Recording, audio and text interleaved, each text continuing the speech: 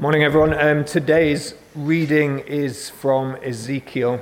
It's chapter 2, verse 1 to chapter 3, verse 3. That's Ezekiel chapter 2, verse 1 to Ezekiel 3, verse 3.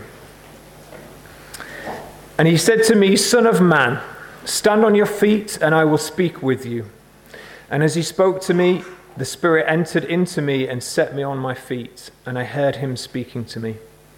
And he said to me, "Son of man, I send you to the people of Israel, to nations of rebels who have rebelled against me. They and their fathers have transgressed against me to this very day. Their descendants also are impudent and stubborn. I send you to them, and you shall say to them, 'Thus says the Lord God.'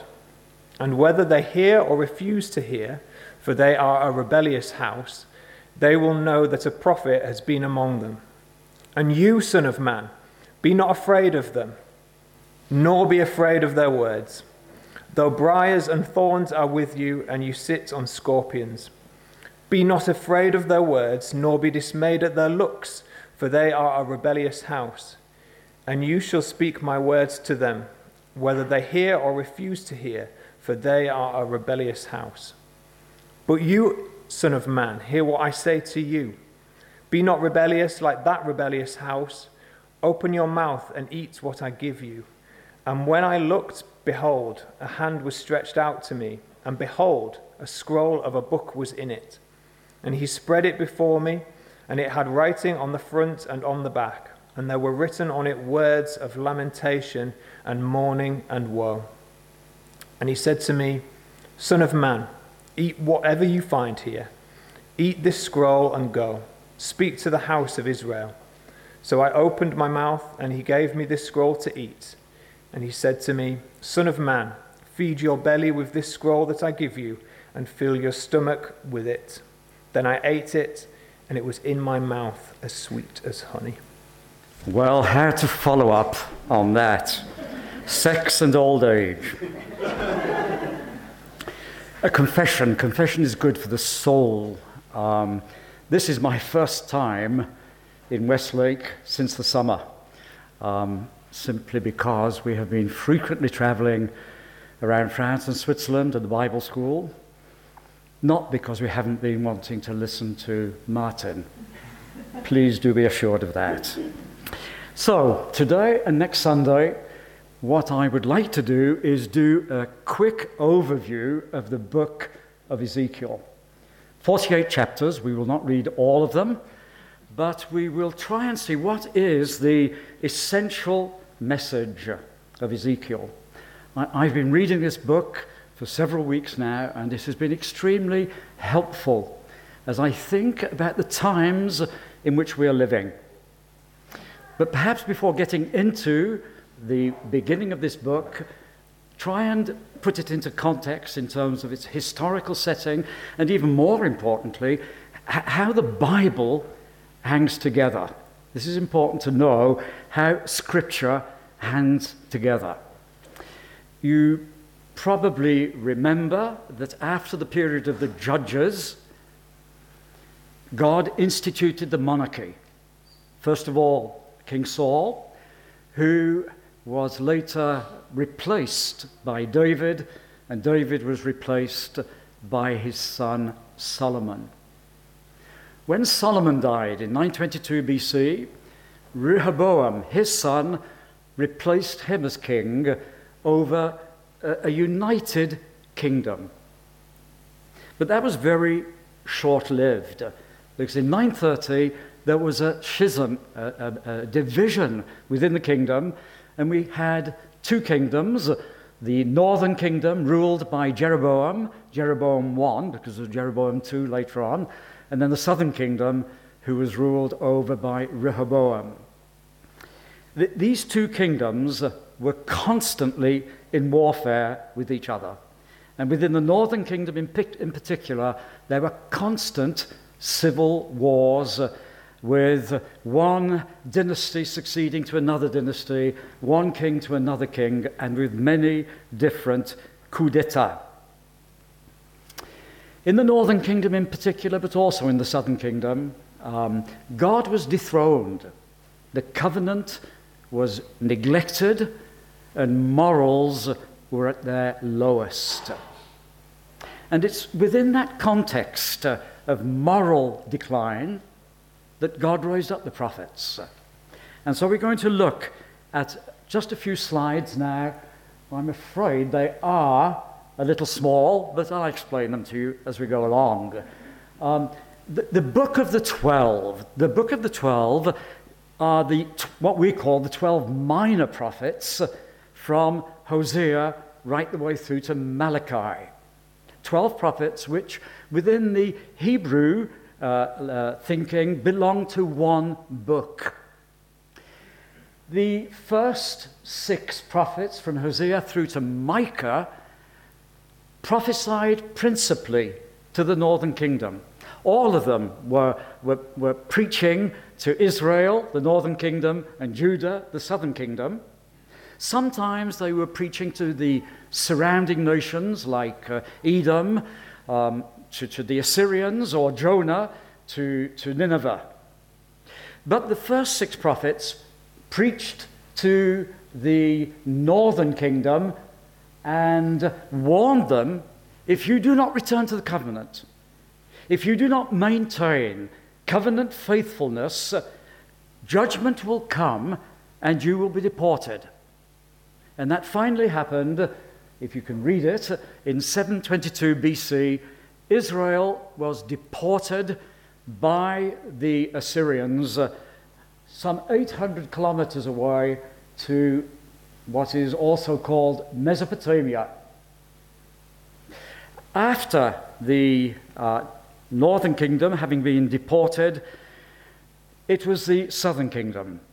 And we have 3 prophets who were teaching and preaching to the southern kingdom. Again, the same message, because the message of the prophets was the same. It was threefold.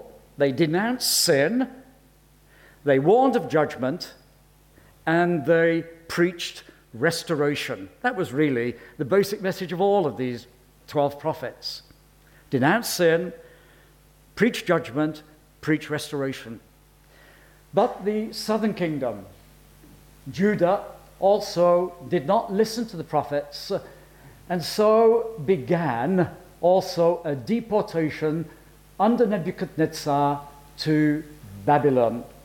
This deportation or exile took place in 3 stages, from 597 until 587. And the remaining 3 prophets, therefore Haggai, Zechariah, and Malachi, all preached to the returned exiles.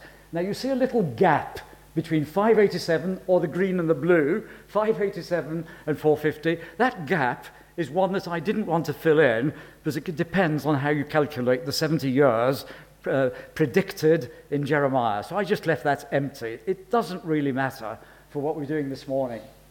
So those are the 12 minor prophets, the book of the 12, who predicated to the northern kingdom, the southern kingdom, that unless they repented, there would be judgment, there would be exile, but always with the promise of restoration. And so we come to the question, well, what about the 3 major prophets? Isaiah preceded Jeremiah by approximately 50 years, and his principal message was to the northern kingdom, it was to Judah, even though he did prophesy into the future to the returning exiles. Let us just now think about Jeremiah. If you can just go back one slide, please, to Jeremiah and Ezekiel. Jeremiah started prophesying approximately 35 years before Ezekiel. Now, Jeremiah preached for more than 40 years to Judah, the southern kingdom, warning them repeatedly, and their kings and their priests, that unless you repent, there will be this judgment, this exile, this deportation. Ezekiel, he also prophesied, but to those in exile in Babylon. So we'll go on to the next slide. The first stage of the exile took place in 597, and King Jehoiakim, the queen mother, many nobles, and many priests, including Ezekiel, were deported to Babylon. And then in 593, which is the next slide, 5 years after the exile, Ezekiel is 30 years of age, and he begins his preaching ministry. He was preaching to the exiles. Most of these exiles were longing to return to Jerusalem and to Judah. They wanted to see their land once again. They wanted to go again to the temple. Even though they had prostituted the covenant, even though they had wandered away from God, the symbolism was there, the ritual was there, the ceremony was there, and they wanted to return to Jerusalem, to the temple, to the land. They could not imagine for one moment that God could ever destroy Jerusalem or the temple. This is where God resides. This is where his glory resides. God will never allow this. And just 6 years later, Jerusalem was destroyed and the temple was destroyed. And so Ezekiel preaches to a disillusioned, exiled community. What is his message? This is the overview of the book. So we'll go on to the next slide. 597, he was deported.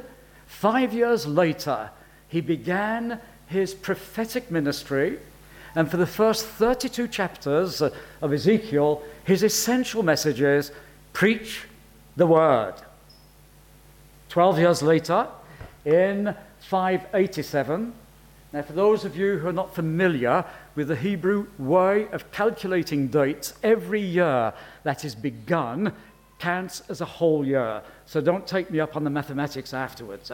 So 12 years later, Ezekiel changed his message, and for the next few chapters, from chapters 33 to 39, preach the grace of God. And then as from chapter 40 to the end of the book, preach the glory of God. Now that resembles very much the basic message of the prophets. Denounce sin, warn of judgment, but preach restoration. Preach the word, preach grace, and preach glory. So this morning, we're just going to look at that first part, preach the word of God. Now we've already read through the text. I will read it again if you don't mind. I'm going to read from the screen. And he said to me, Son of man, stand on your feet, and I will speak with you. And as he spoke to me, the Spirit entered into me and set me on my feet, and I heard him speaking to me. And he said to me, Son of man, I sent you to the people of Israel, to nations of rebels who have rebelled against me. The descendants also are impudent and stubborn. I send you to them, and you shall say to them, Thus says the Lord God. And whether they hear or refuse to hear, it is always better to translate this, and whether they listen, because you can hear without listening, and whether they listen or refuse to listen, for they are a rebellious house, they will know that a prophet has been among them. And you, Son of man, be not afraid of them, nor be afraid of their words, though briars and thorns are with you, and you sit on scorpions. Be not afraid of their words, nor be dismayed at their looks, for they are a rebellious house. And you shall speak my words to them, whether they listen or refuse to listen, for they are a rebellious house. And you shall speak my words to them, whether they listen or refuse to listen, for they are a rebellious house. But you, Son of man, hear what I say to you. Be not rebellious like that rebellious house. Open your mouth and eat what I give to you.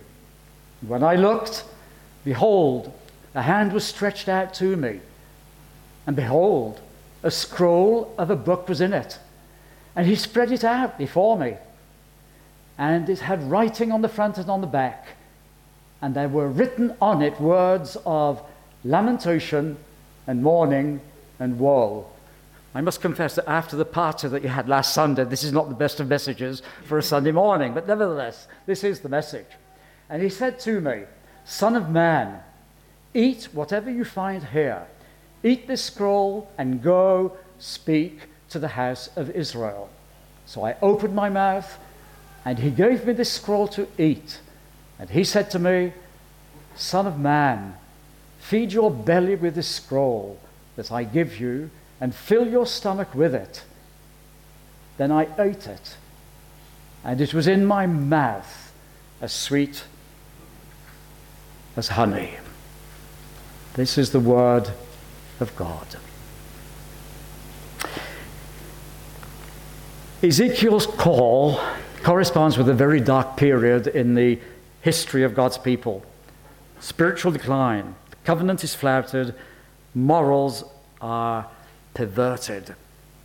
And in this book, in the first two sections, God presents himself in two very peculiar ways. In the first section, the first 32 chapters, he presents himself as being a spouse, a husband, and in the second section, from 33 to 39, as a shepherd. These two presentations of God as a husband and as a shepherd are what we call typology. That is to say, when symbols are used in the Old Testament to prefigure events that are going to take place in the New Testament. So when we have the sacrificial system with the offering of a lamb, this prefigures something that is taking place in the New Testament. When Christ offers himself as the Lamb of God. And when God presents himself as a husband or as a shepherd, this is typology in the sense that it prefigures a reality to come in the New Testament. However, in these first 32 chapters of Ezekiel, yes, God presents himself as a husband, but as a jilted and cuckolded husband. And the language that God uses here to describe his feelings, his pain, his hurt, is blue. It is shocking. It is scary. It is raw. And if you go into the book of Hosea, you will find that it's just as shocking. Such language in the mouth of God to describe his pain. But that just reminds us that we're not dealing here with an impersonal, distant God who coldly analyzes the faithlessness of Israel. We are dealing with a personal God who has real emotions, and like a jilted husband goes through all of the emotions that any spouse would go through if they had been jilted and forsaken by their spouse. Whether it be unbelief, whether it be jealousy, whether it be anger, whether it be hatred, this whole gamut of relations God goes through, but uniquely in his case, perfectly, justly, totally understandably. And God goes through all of these emotions. That is the God that we have. And this teaching about God with his emotions is equally as relevant as the teaching about God concerning his sovereignty, his providence. This is the same God. And this is the God that is hurt when we are unfaithful. This is the God who feels pain when we are unfaithful.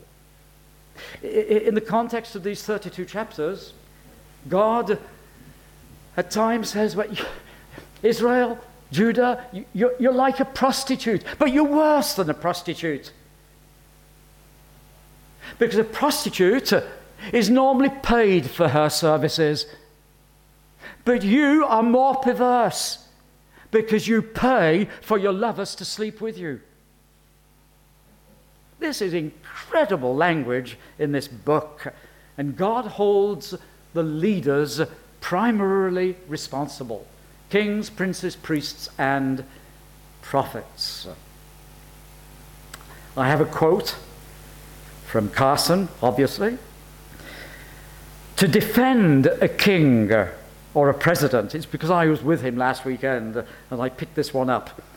To defend a king or a president because of his economic policies when the moral core has evaporated means we have become as vile as the things we love. It's very, very strong. So let us come back to the text. What does God say about this thematic preach the word? 4 brief remarks. The first one is, let's go further down, next one, the task. Thus says the Lord God, you shall speak my words to them. At this point in chapter 2, God has not given the message to Ezekiel. Before giving him the message, he wants to ensure that Ezekiel will be faithful to preach his words to the people. This is very important. God needs to know that we are going to be faithful to his revealed word. He needs to understand that his whole ministry will depend on his being faithful to the words that God will reveal him to proclaim to the people. He must never fear man, and fearing man, which means the reprisals of both man and could mean the reprisals of the state when you want to preach faithfully the word. It means you will omit nothing just to please the people. You won't omit or leave on one side any of the difficult passages which treat the moral issues of our day. You won't leave them on one side. Let me illustrate this a little differently. I don't know whether any of you follow the Galley report, but in the August issue of this year, in the Galley report, Galley, who was the former editor-in-chief of Christianity Today, he wrote 2 articles on elitist evangelicalism. And he admits in both of these articles that he, together with much contemporary evangelicalism, have strived towards being acceptable and credible. And I quote, he says, we have given into a form of cultural accommodation dressed as convictional religion. And he recognizes, even within Christianity Today, which was one of the major journals of the last half of the 20th century, he realizes that they felt that they had achieved their main goals when they were invited to speak on CNN or when they were featured in Time magazine. Not when they had preached the word of God. And he admits willingly that he had avoided many of the cultural issues of his day just for being acceptable and credible. And let me illustrate to you how the music goes. When preaching on issues that are controversial, the language changes over time. And so he illustrates with the issue of same-sex marriage. Initially, there is great clarity. This is what the scripture says. Then the language changes to, these are really very complex issues. Then the language changes again. There are no easy answers. And then the language changes again. Here's an exception, an exception. And then the language changes again until it becomes full acceptance. And this has taken place in our society during our lifetime, and this is taking place in the church over the last 25 years. And so, Ezekiel's first message is to describe the task.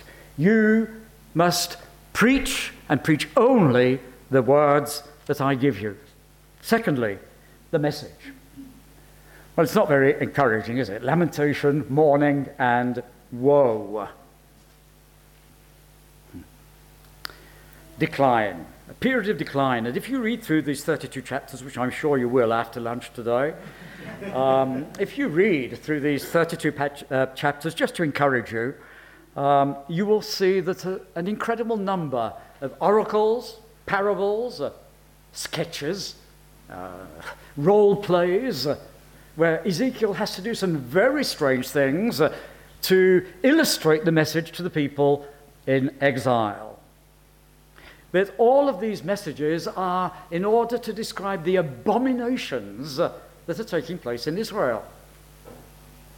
And then all of a sudden, in chapter 8, Ezekiel is transported in a vision to Jerusalem and to the temple. And when he gets to the temple, first of all, God places him in the north gate of the temple. Now, the north gate of the temple was where the king came into the temple for the worship. And in the north gate of the temple, Ezekiel saw what is called a statue of jealousy. What does this mean? Well, you have to know that previously, during the reign of Manasseh, he had put into the north gate an Asherah pole. And an Asherah pole was an obscene object, many breasts, phallic imagery. And this Asherah pole was placed in the north gate by King Manasseh for the people to worship. And this provoked God to jealousy. And so the first thing that Ezekiel saw was this image of jealousy. God is a jealous God. He will not share his glory with another. And we have to come to grips and to terms with that. Secondly, God took him a little further on, and through a hole in the wall, Ezekiel looked and he saw 70 elders, perhaps representing the leadership of the people. But he saw 70 elders bowing down to a wall on which were engraved all kinds of reptiles, abominable beasts, and idols. And the leaders in the temple were bowing down to this. Thirdly, Ezekiel is taken to the gate of the temple, and there he sees many women also worshipping Tammuz. And Tammuz was a goddess of the vegetation, goddess of fertility, and these women were worshipping Tammuz. And if you read in antiquity, the worship of Tammuz was always accompanied by ritual prostitution with children, men and women, boys and girls, as from the age of 7. And finally, Ezekiel's taken to the altar. And there where the priests should be offering sacrifices, the priests, instead of offering sacrifices, turn their back on the temple to worship the sun. The message is clear: lamentation, mourning, and woe. And so thirdly, there is the symbolism, where God says to Ezekiel, take this scroll and eat it. Take this scroll and eat it. And this scroll was written on the front and the back. He took it and he ate it. The text says it was sweet as honey in his mouth. The symbolism here is that before Ezekiel can preach the message to others, the message has to be preached to him. He has to digest, he has to assimilate God's message before he can preach with authority, with anointing to the people. And this is true of any preacher, teacher of the Word of God. We are not just those who transmit information. We are transmitting the very words of God. And to transmit those words to others, it has to be, first of all, transmitted to us. It has to penetrate our minds and hearts. But why is it sweet as honey? And that takes us to another text in the book of Revelation. And I took the little scroll from the hand of the angel, and I ate it. It was sweet as honey in my mouth, but when I had eaten it, my stomach was made bitter. How can a message be bitter and sweet? How can we have on the one hand lamentations, mourning and woe, and yet sweet as honey? Because God's word is sweet and sour. God's word is sweet for those who have understood the message of the gospel and accepted Christ. But God's word is also terrible, horrifying, sour for all those who refuse the message of the gospel. It is sweet and it is sour. And finally, we have the reaction. Whether they hear or refuse to hear, or more accurately, whether they listen or refuse to listen. I'm not going to comment that. It's so evident. But I will read a text that Paul sent to Timothy when he was pastor of the church in Ephesus. I charge you, preach the word, be ready in season and out of season, for the time is coming when people will not endure sound teaching, but will turn away from listening to the truth and wander off into myths. That is an accurate description of our times. Oh, not universal, I'm not generalizing. Praise God for the many churches who are faithful to God's word and preaching God's word Sunday after Sunday. Praise God for those who are paying the price of being faithful to God's word in the workplace, in the school, in the university, in their neighborhoods. Praise God for all of that. But do not let us ignore that, generally speaking, in the Western world, we're in a period of decline.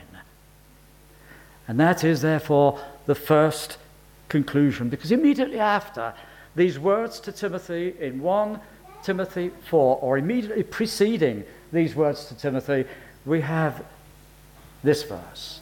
All Scripture is breathed out by God and profitable for teaching, for reproof, for correction, for training in righteousness, that the man of God may be complete and equipped for every good work. Immediately afterwards, Paul says to Timothy, preach in season, out season, for a time is coming when nobody will support, accept sound doctrine. Timothy, all Scripture is inspired by God.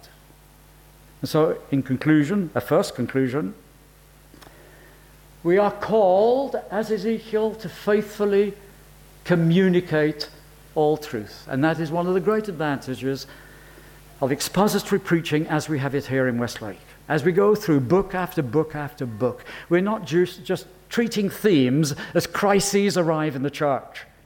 We're going through Scripture faithfully. And when we come to themes like adultery or any other moral issue, we're treating them within the context of the Bible storyline.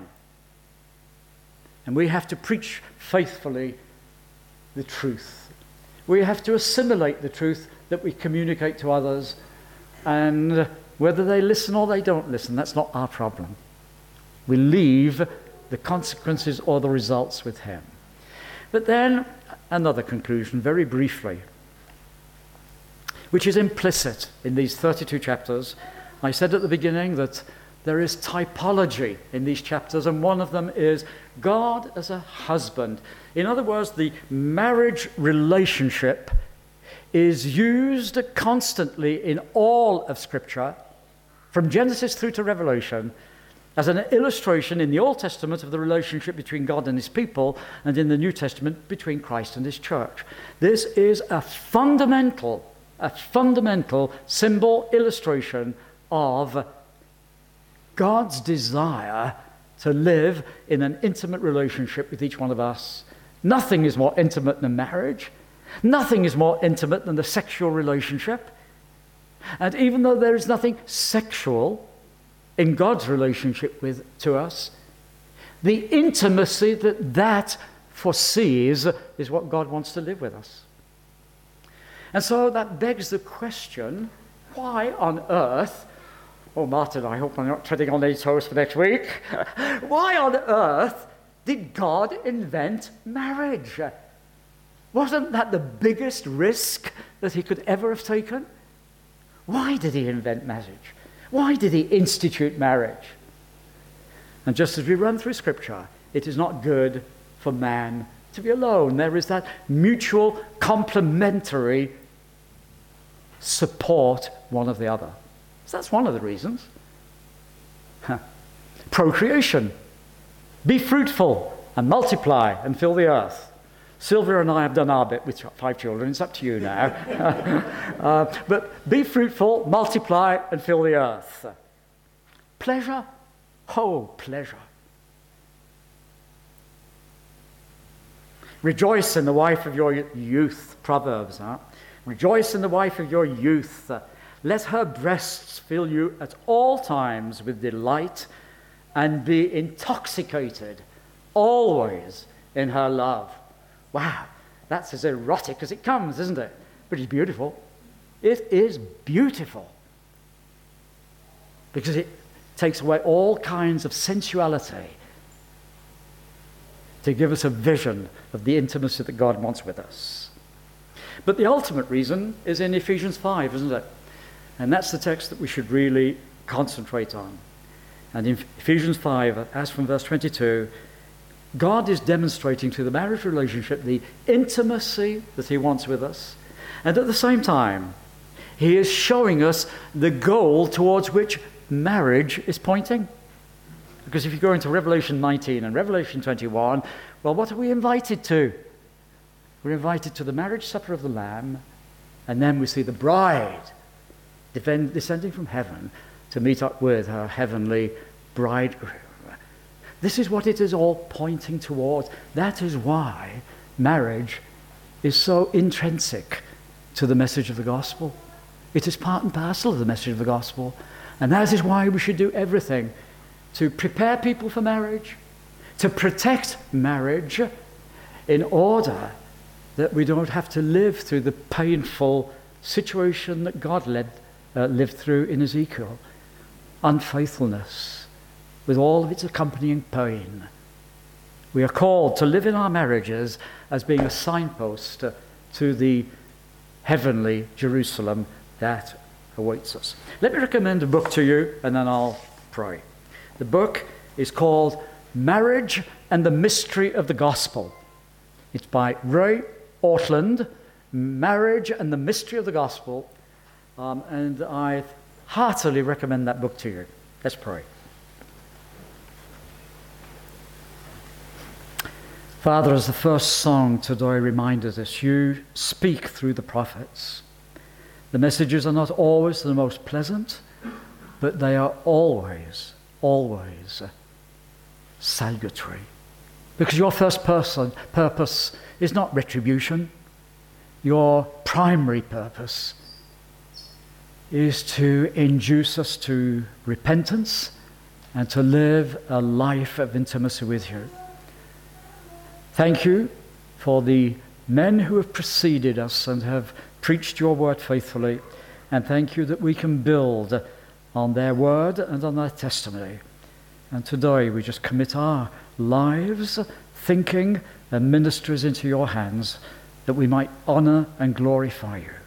For Jesus' sake, amen.